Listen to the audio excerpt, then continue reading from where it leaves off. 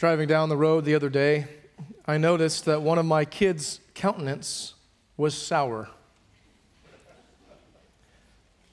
You guys laughed too. I did not expect that to be a laugh. After probing a bit, the answer came back that there was some trouble at school.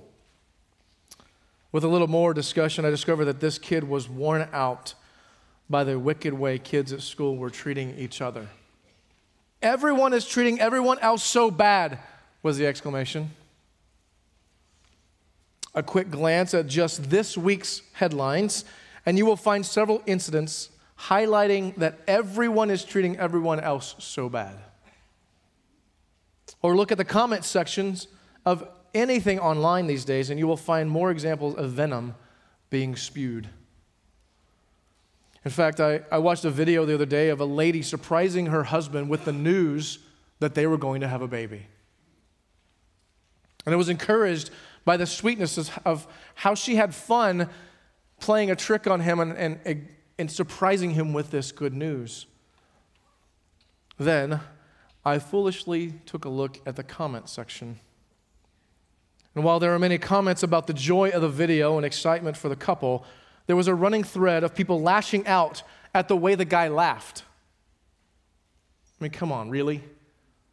I mean, can we not just enjoy someone else's good without making a negative comment about it? People can be so cruel. A couple of weeks ago, I mentioned a recent study that says that more and more people in our country are suffering from some sort of mental illness. And if you put all these examples together of what's happening in people's lives around us, this simply reminds us that people need help. Brothers and sisters, you and I are in a position to help. We can be a city on a hill. We can be light shining in the dark places. Now, it's common in my experience that when we are awakened to a problem and desire to be engaged with helping in that problem, many of us call for a program to be created. It happens in church also. You see a problem and you go to your church leaders saying, you need to do this and create a program to address this issue that is before us. Now, many times these programs are very useful to help in the situations, but that cannot be where we begin. It cannot be the starting point, for a program in and of itself cannot save. Only Jesus can do that. He is the one who redeems, and He is the one who can change us. He is the one who can reform us to be more like Him. Our responsibility is to continually fight to listen and be reformed by God's character in our lives. I'm going to take a look this morning at one of those areas. For just a moment, find something that you can jot down a few items. Now, for 99% of you, your smartphone will work. If you're 1% that still carries a pen, Mr. Welch, use your pen. The rest of you, pull your phones out, find the page section that you can take notes on, and I want you to prepare to write something down.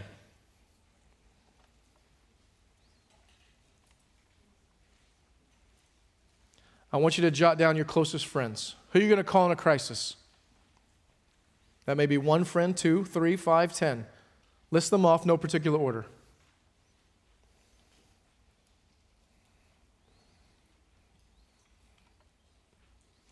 If you got a bunch, just put their initials.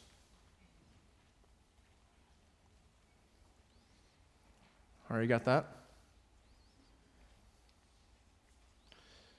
Next to those names, I want you to make a mark, a check mark or something, of those who have hurt you in any way since you have known them. They've hurt you in any way since you have known them.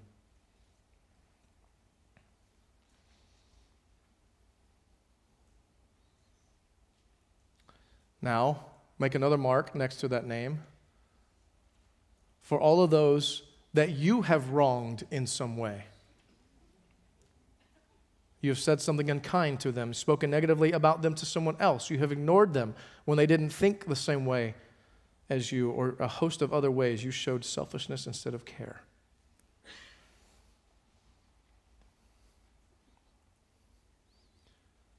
Now look at your list. Now this is a guess, but my guess is that every one of those names has 2 marks next to it. For most of us, that would probably be true. You have been hurt by them, and they have been hurt by you. Jesus' ministry on earth was spent challenging the thinking of men. Smart people who wanted to do the right thing and follow the law of God were many of those people that Jesus challenged with his words. A couple of weeks ago, we looked at Jesus' answer to the lawyer who asked, "What is the greatest commandment?" Jesus' response, Matthew 22, 37, 38 says, "And he said to him, 'You shall love the Lord God with all your heart and with all your soul and with all your mind. This is the great and first commandment.'" We also looked at 1 John 4:19, which says, "We love because he first loved us." We talked about the fact that loving the Lord God with our heart, soul, and mind should lead us to love the things that the Lord loves.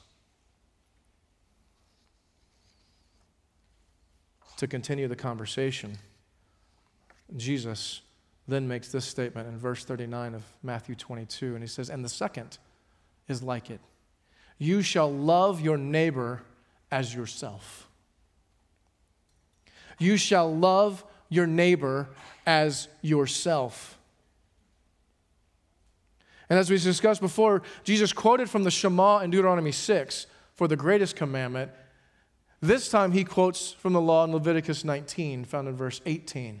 And it says this there, "You shall not take vengeance or bear a grudge against the sons of your own people, but you shall love your neighbor as yourself. I am the Lord." You shall love your neighbor as yourself. Now the natural question becomes, who is my neighbor? In the Leviticus passage, it is clear that the neighbor mentioned was those included in God's family, for it says, "the sons of your own people." Now hopefully we all, at least in our heads, understand that we should love people in our own family. The brothers and sisters, even who have trusted Christ, are part of our family in God's kingdom. But Jesus, challenging men, always took it a step further. And in exchange with a lawyer who asked the question, who will inherit eternal life, a familiar passage to many of us, Jesus is recorded in Luke 10, verse 25 to 37, describing who their neighbor is. It's a familiar story, and let's read part of that. Beginning in verse 30, it says, Jesus replied, he says, "A man was going down from Jerusalem to Jericho, and he fell among robbers who stripped him and beat him and departed, leaving him half dead. Now by chance, a priest was going down that road, and when he saw him, he passed by on the other side. So likewise a Levite, when he came to the place and saw him, passed by on the other side. But a Samaritan, as he journeyed, came to where he was, and when he saw him, he had compassion. He went to him and bound up his wounds, pouring on oil and wine. Then he set him on his own animal and brought him to an inn and took care of him. And then the next day he took out 2 denarii and gave them to the innkeeper, saying, 'Take care of him, and whatever more you spend, I will repay you when I come back.' Which of these 3, Jesus says, do you think proved to be a neighbor to the man who fell among the robbers?" He, the lawyer, said, "The one who showed him mercy." And Jesus said to him, "You go and do likewise."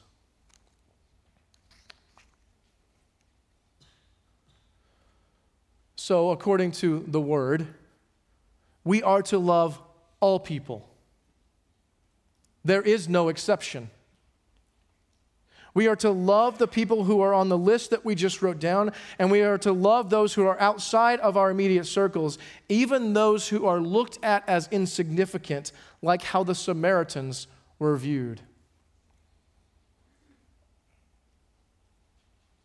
As we learn to love the Lord with all of our hearts, souls, and minds, because God loved us first, we are able to love others wholly as Jesus commanded. As we talk about loving our neighbors, I like this quote William Barclay stated in his commentary of the Gospel of Matthew. It says, "The biblical teaching about man is not that man is a collection of chemical elements, not that man is part of a brute creation, but that man is made in the image of God." Genesis 1, 26 and 27. It is for this reason that man is lovable. The true basis of all democracy is, in fact, the love of God. Take away the love of God and we can become angry at man the unteachable. We can become pessimistic about man the unimprovable. We can become callous to the man the machine minder. The basis of love of man is firmly grounded in the love of God. End quote. Loving the Lord God with all of our heart, soul, and mind should lead us to love the things that the Lord loves. And He loves those who bear His image. The family member who looks and acts like Cousin Eddie from Griswold's Christmas Vacation bears God's image. The coworker who continually causes trouble in the office bears God's image. The cashier at the local burger joint who cannot get your order right bears God's image. The unruly child with the lackadaisical parents all bear God's image. And the fellow church member who always seems to be taking and not giving is an image bearer of Almighty God. And according to what I see and hear, it would benefit us if we worked to live out being a redeemed community, a community who loves properly. You see, we get an opportunity. We get an opportunity to love each other here as part of God's family so that we can better go out and love those outside of these walls. They will know us by our love. People are in need. In his book entitled Befriend, Scott Sauls says this of love in our culture. In the modern West, where divorce rates are high and people delay marriage longer than ever before, love is often treated as a means to personal fulfillment and little else. As long as there is sexual and relational fulfillment, as long as we continue to enjoy one another's company, as long as our emotional connection comes naturally and we don't have to work for it, as long as we both feel that this relationship benefits us more than it costs us, we will keep going. But as soon as one or more of these things changes, we hit eject. Love is in crisis these days. Whenever as long as we both shall live is replaced with as long as our loving feelings shall last, love ceases to be love. End quote. Mr. Sauls in his book applies this not only to the marriage relationship but to friendships. So how do we love people? Including those that are difficult. Because the command is to love all. How do we show those outside the church that there is a God who loves them? There are a number of directions about being a friend in Scripture, about loving people, and we're this morning going to look at just a few. And the first one I want to discuss is that we must learn to bear with one another. We must learn to bear with one another. Galatians 6, 1-3 says, "Brothers, if anyone is caught in any transgression, you who are spiritual, restore him in a spirit of gentleness. Keep watch on yourself, lest you too be tempted. Bear one another's burdens and so fulfill the law of Christ. For if anyone thinks he is something when he is nothing, he deceives himself. We must bear one another's burdens with humility. You see, in our flesh, we tend to give up way too quick when relationships get tough. Our culture is telling us more and more about what that looks like. We can forget that we too are only standing up by God's grace and love that is bestowed on us. We can forget that the one who is transgressing is also an image bearer of God, and they are one of our brothers and sisters if they know Jesus, and it is our duty. It is our duty to seek their restoration. Now, I know that this text in Galatians is addressing believers in relation to believers, but if Jesus also said, "Blessed are the peacemakers," if Jesus also said that we should bless those who persecute you, then it would be good for us to also seek the good of those who are not in the redeemed community yet. We should remember that those who are not believers of Jesus do not have the Spirit of God to direct them. And while we should never love wickedness nor ever say that sin is okay, we should love our neighbors by showing mercy and grace and patience. We can be like Jesus, who looked at the woman at the well and offered her life instead of condemnation.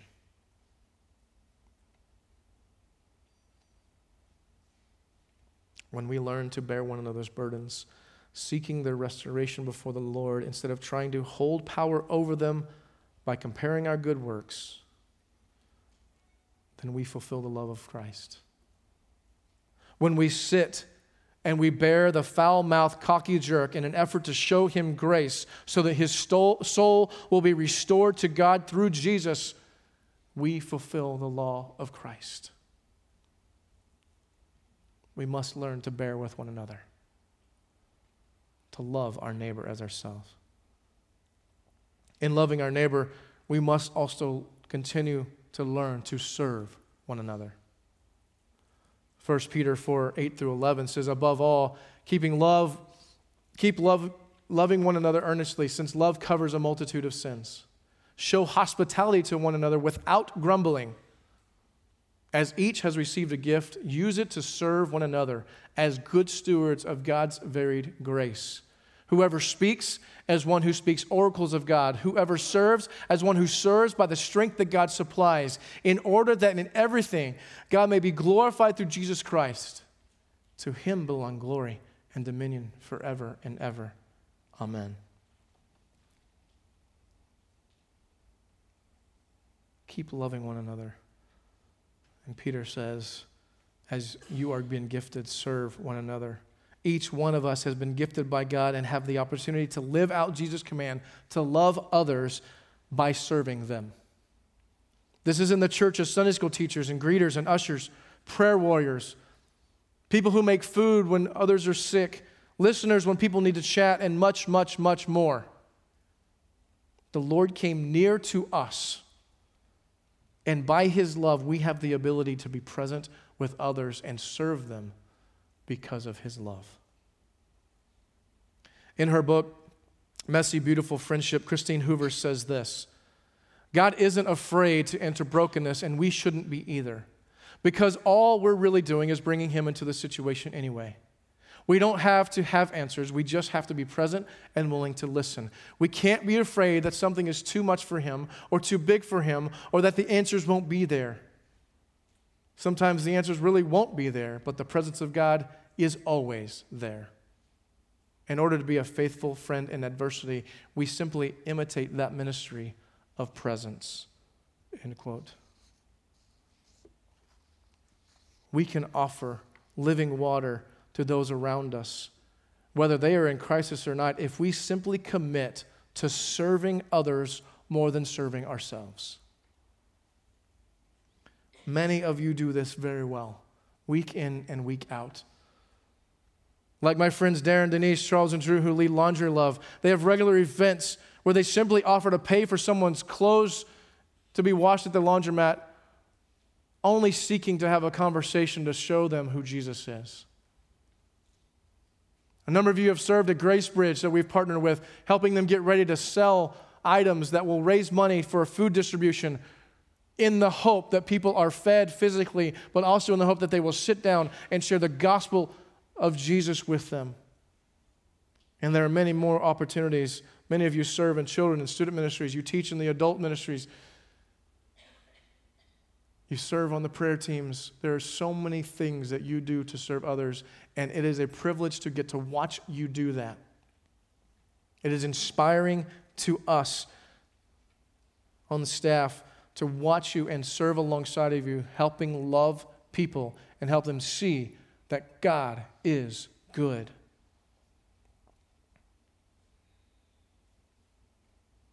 Keep it up. Keep fighting to serve one another as we learn to love one another better. Living out Jesus' command to love our neighbor requires that we bear with one another. It requires that we serve one another, and we must also forgive one another. Colossians 3, beginning of verse 12, says, "Put on then, as God's chosen ones, holy and beloved, compassionate hearts, kindness, humility, weakness, and patience, bearing with one another, and if one has a complaint against another, forgiving each other. As the Lord has forgiven you, so you also must forgive." You must forgive. One of the biggest hindrances to friendship, the biggest hindrances to loving our neighbor, whether they are close to us or whether they are actually an enemy, is the fear of being hurt. As we pointed out earlier, the people on your friend list, most likely all of them have hurt you. But because of forgiveness, because of God's forgiveness, we don't have to worry about the hurt. We can learn to trust the Lord because He loves us perfectly. And then we can learn to forgive others when they do hurt us. Not only does Jesus command that we love because He loves us, that we forgive because He forgave us, but in loving others, in forgiving others, we are richly blessed. Because obedience always brings blessing. Again, I like how Mrs. Hoover addresses this issue of facing hurt. She says, facing hurts in friendship and handling conflict biblically can actually grow us in Christ's likeness and solidify and deepen our friendships. She says, my friend Susan said this to me once, and I've always remembered it. It's not a friendship until you hit a rough spot and you have to work through it together. Ms. Hoover says, I tend to agree with her and have experienced this firsthand. I value those women who care enough about our friendship to directly address me with their hurts and are willing to listen to mine. That is not to say it's easier without hand-wringing, but handling hurts biblically always stokes the warm fire of friendship. End quote. Handling hurts biblically always stokes the warm fire of friendship. Some of you remember Pastor Jeremy Meyer. He served with us here at Frisco Bible for a number of years. Jeremy and I are very good friends. And one of the reasons why we are good friends is because we had to work at forgiving each other. We clashed all the time. We had different ideas about what to do and why to do it. And sometimes that led to hurting one another. Misspeaking, not listening. And we had to work very hard to forgive one another when we caused each other pain. Learning to forgive the sins of each other brought us closer and closer together as brothers and allowed us to love one another better and better and better. Forgiving others is key to loving others. And when you learn to bear with others, when you learn to serve others, when you learn to forgive others like Christ has forgiven you, then you will get to experience the richness of being part of the redeemed community.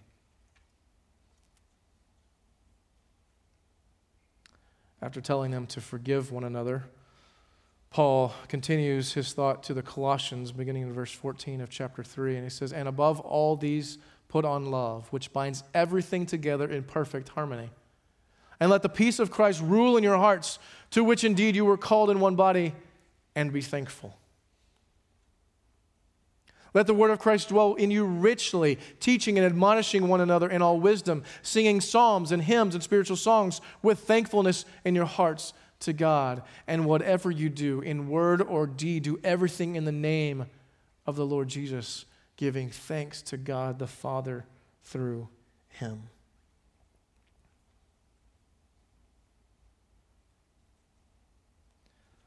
I have learned through my life to love better and better. I haven't always gotten it right, and I still don't always get it right. In fact, partly because naturally in my flesh, I don't like people.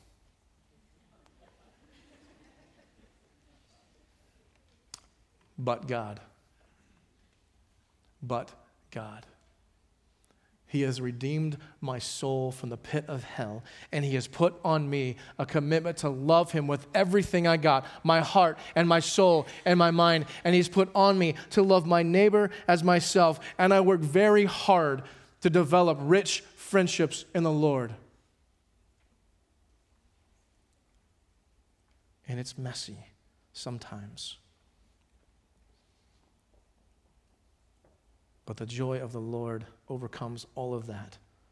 And I have been able to enjoy people in my life who teach me, who admonish me, and help me sing praises to the Lord no matter what circumstance. Last year, I got to take a hike. I just turned 40, and I wanted to do something that would challenge me physically, mentally, emotionally, and spiritually, and so I decided to hike Longs Peak in Colorado. It stands at 14,255 feet, and there were lots of moments that I felt like I bit off more than I could chew. In the end, 8 guys attempted the hike with me. 3 of us made it to the summit, and it was a sight to behold. A great feeling of accomplishment. But the trip was more than just a hike to me. I wanted to spend time with some guys whom I love deeply, who inspire me to be a godly man, who inspire me to love my wife better, who help me see what it means to be a loving father and a discipling father, men who help me love my church better, men who help me love my community better. And they went above and beyond, and we got to share in some rich time of prayer and devotion together. And one of those guys that got to show up was Pastor Jeremy Meyer. And he got on the mountain as we hiked in 3 miles. He got to share the devotional that the Lord put on his heart from the Psalms and reminded me that we should take a look at everything that we're seeing in God's creation as we're walking through this trail and up this mountain and enjoy God and worship him with everything that we have.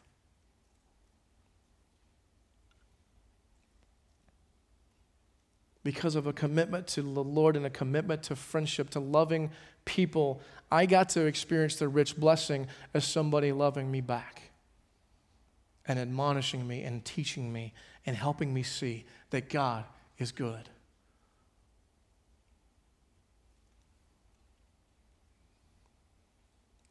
These men stirred me up to love in good works. They lived out Hebrews 10:24. It says, "Let us consider how to stir up one another to love and good works."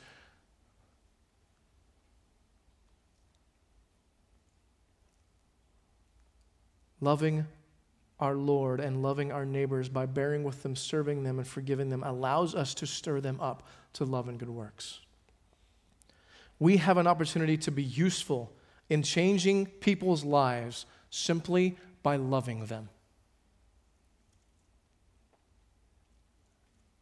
I like how William Barclay stated this in his commentary on the Gospel of Matthew. To be truly religious is to love God and to love the men whom God made in his image, and to love God and man not with nebulous sentimentality, but with that total commitment which issues devotion to God and practical service to men.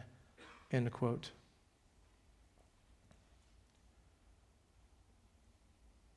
take a look at that list of people that you wrote down before. My first question to you is, when's the last time you thanked God for them?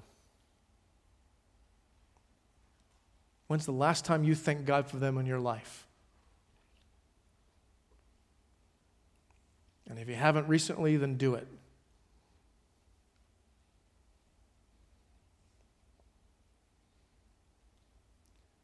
The next question is,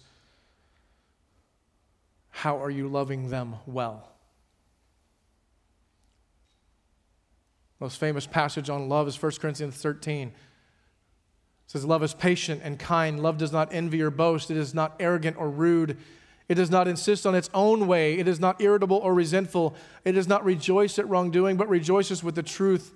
Love bears all things, believes all things, hopes all things, endures all things. Love never ends.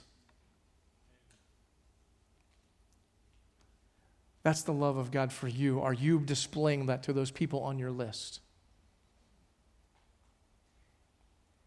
Are you acting this out and living this out in the community that you've been placed in?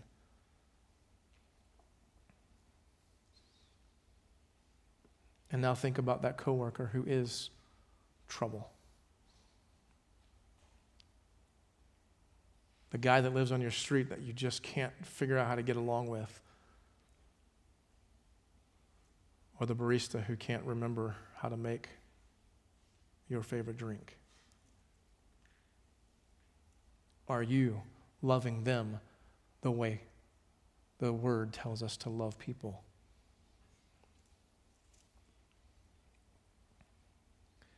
In response to God's love, we are to love the Lord with all of our heart, all of our soul, all of our mind, and we are to love our neighbors as ourselves.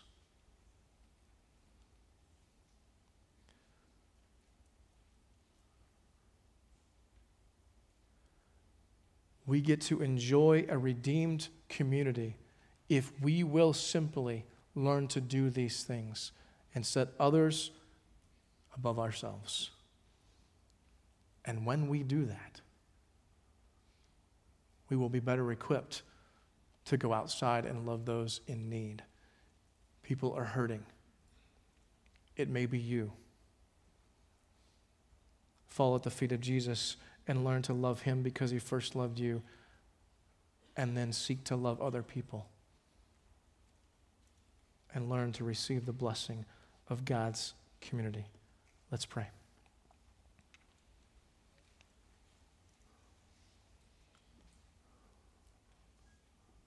Almighty God, it is because of your work, because you came down to us, to be near to us, that we have life.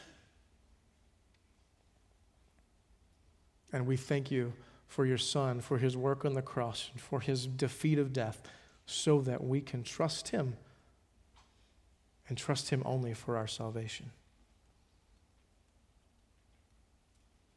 Father, I pray that you will help us learn to love you with everything that we've got, that you will help us to love each other by bearing with one another, serving one another, forgiving one another, and seeking their good.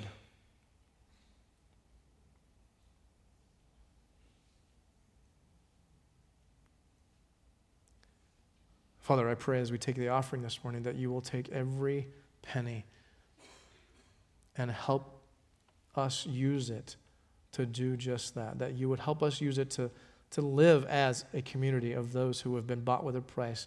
God, to live as a community who is dedicated to loving each other and loving those outside of our doors, to help them see that you are their only hope.